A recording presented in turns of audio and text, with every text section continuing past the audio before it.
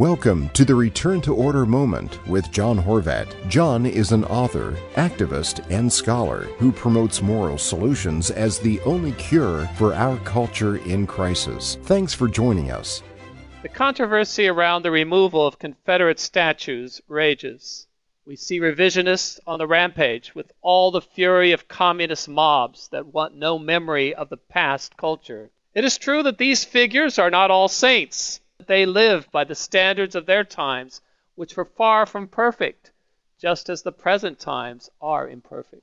They challenge countless people to look above their own interests. The fact that their statues peacefully stood for well over a century is silent testimony to their popular esteem. The meaning of these statues has suddenly changed, not because they are no longer legends, but because those who have set themselves up as the self-appointed keepers of the culture now decree their removal. This is the tragedy of the legend killers. They destroy that which does not belong to them.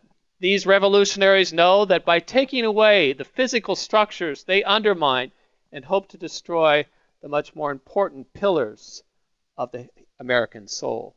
In the face of a world in which people only look after their own gratification, more, not fewer, self-sacrificing figures need to be put on pedestals. They need to be presented to and esteemed by the public.